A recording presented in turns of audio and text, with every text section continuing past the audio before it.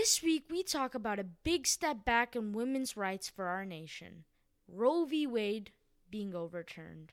You're listening to Politics Schmolitics, and this is the week of 7/3/2022. The national anthem of the United States proclaims in its final line, "The land of the free and the home of the brave."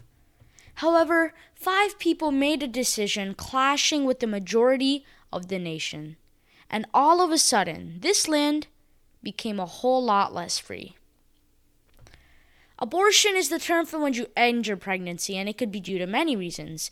It could be because of the inability to provide care of the child due to financial reasons, health issues, or just not being able to provide care because you're in college or you're just not in the position to have a child. It could also be because of marriage or other relationship issues or just reasons person wants to keep private. It's not an easy decision to have an abortion. It's not like people just go out and say, hey, I'm going to have an abortion.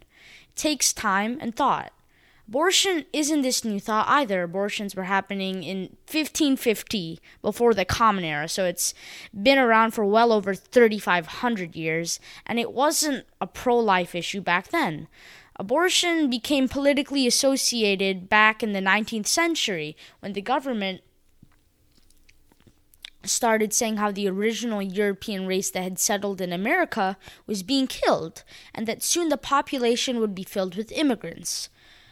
The reasons that motivate anti-abortionists to this day, it's definitely evolved from how it was back then. Starting in the late 1890s and continuing on until pretty much the mid-1960s, states started passing anti-abortion laws. For example, in 1896, Chicago made it so that women couldn't own tools used in abortions. However, in 1973, all of this changed. This was the year that the Supreme Court took for the second time the Roe v. Wade case, a case that's motive was to legalize abortion across the country and respect women's privacy and their own choice to do so. The Supreme Court agreed in a 7-2 vote, and all over the country, abortion laws were changed, and abortion was legalized till the fetus had reached viability. So essentially it was when the fetus was able to live outside of the womb. And the fetus, it's usually viable at 24 weeks. Since then, there have been many attempts to illegalize abortions, usually failing. However, in 2018, the state of Mississippi attempted to ban abortions after 15 weeks. However, it was blocked by a U.S. appeals court after legal challenge. Once again, happened last year, we talked about this law that the state of Texas had introduced. And the law was essentially banning abortions after 6 weeks, which is before many women find out that they're pregnant. And even if they do know that they're pregnant at that point, it doesn't give them a whole lot of time to make a decision. And the thing about this Texas law was that it wasn't enforced by the state of Texas. Instead, what they done was make it so that citizens of Texas could sue for no less than $10,000 for anyone that helped or performed an abortion. And since the state of Texas, since they didn't even enforce this law, this really helped them avoid court battles. So they basically found a loophole. Now, the case we had talked about before, the one in 2018 in Mississippi, it was called Dobbs versus Jackson's Women Health Organization, and it had been re-appealed to the Supreme Court. And it had waited some times, and after a couple of justices being appointed, the court took up this case again. Around 2 months ago, in early May, the draft majority opinion written by Justice Samuel Alito was leaked. And basically, the majority opinion in a case is where they pick the most senior member on the majority to just write an opinion about their decision. Now, in the Dobbs case, essentially the only solution for the Supreme Court was to back Roe v. Wade and stop Mississippi from continuing this 15-week ban, or they were to side with Mississippi and essentially end Roe's guarantee of rights for the past 50 years. Now, this is the most conservative court the country has seen in over 90 years. So, I guess we all know what they picked. The draft opinion by Judge Alito stated that Roe was wrong from the start and that it was time to send the issue of abortion back to the elected representatives of the people. Essentially, They wanted to overturn Roe. Now, the Supreme Court, they never have leaks like this. So, instant reaction was obviously investigating the leak. But there were also calls to vote from pro-choice and pro-abortion this fall, and frustration over how some of the judges who were part of the majority, they had lied in their Senate confirmation, and they hadn't said they were pro-abortion, but they'd clarified that Roe was here to stay. So they felt lied to, obviously. It was also acknowledged how we had just taken a step back in women's rights, and that the generations to come would have less rights than the ones before them. Now, it was only the draft opinion, and the justices, they could still change their opinion on this, but on June 24th, almost 2 months later, in a 5-4 decision, it became official. Roe v. Wade would be overturned, and the issue of abortion would head back to the states. Now, if you live in a fairly liberal state like the state I live in, Illinois, abortion is still legal to the point of viability. However, if you live in a state like Alabama, abortion is pretty much completely illegal. There are also states that are sort of in between, like Florida, where abortion is allowed till 15 weeks.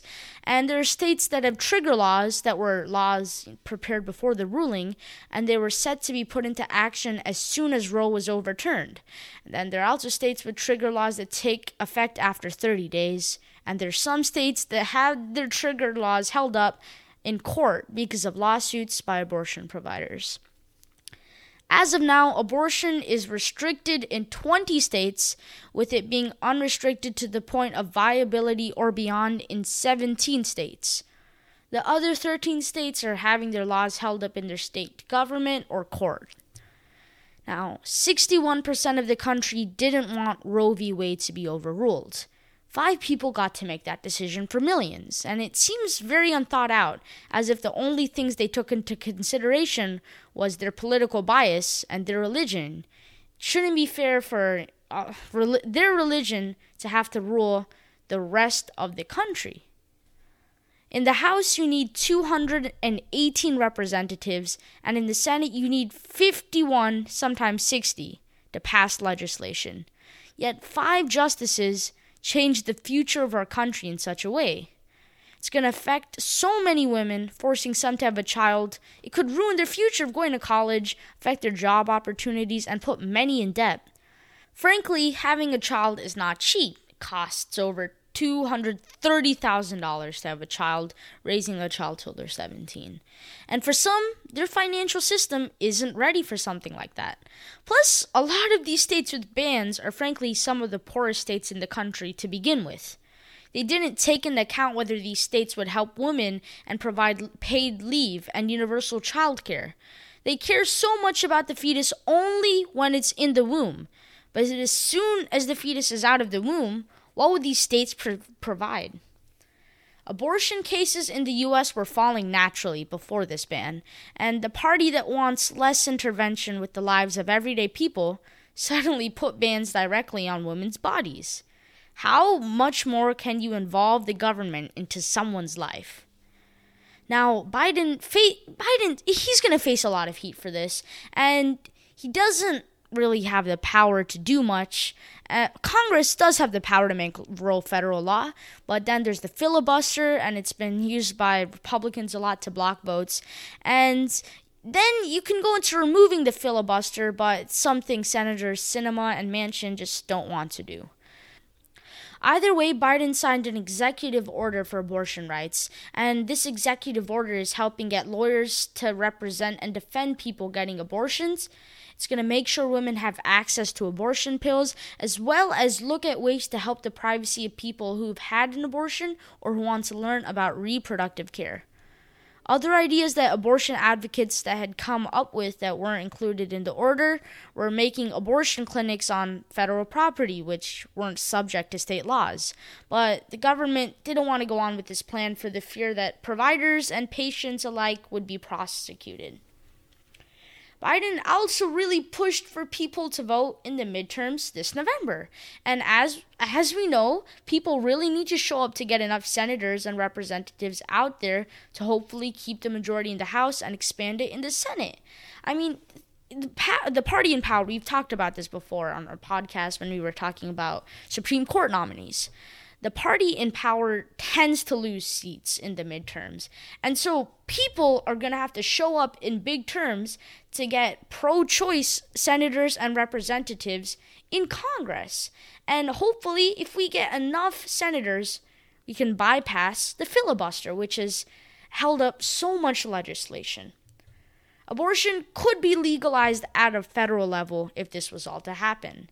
And the problem some people have with that is that this will take around 6 months of no abortion access. 4 months till it's November, then people get sworn in after 2 months later in January. So it's going to take some time. But at the end of the day, the country took a major step back in women's rights. All of these communist countries that the media always criticizes for their human rights issue, like Russia and China, even they allow abortions. But the leader in the world economy, this country that so many other countries look up to, they can't even guarantee it.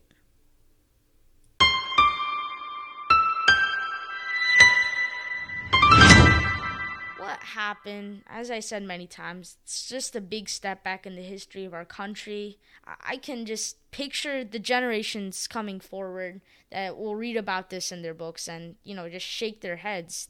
It's not a bright moment.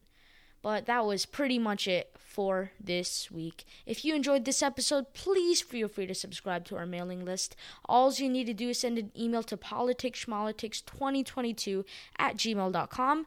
That email is located on the description of our podcast on pretty much any platform you listen to it on, and it's also located on our website.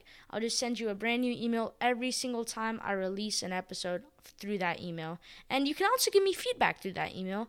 Another way you can give me feedback is through rating my podcast on Apple Podcasts. It also helps expand our podcast. And feel free to tell friends, family, uncle, aunt, just anyone about this podcast. Thank you for listening to Politics Schmolitics, and this was the week of 7/3/2022.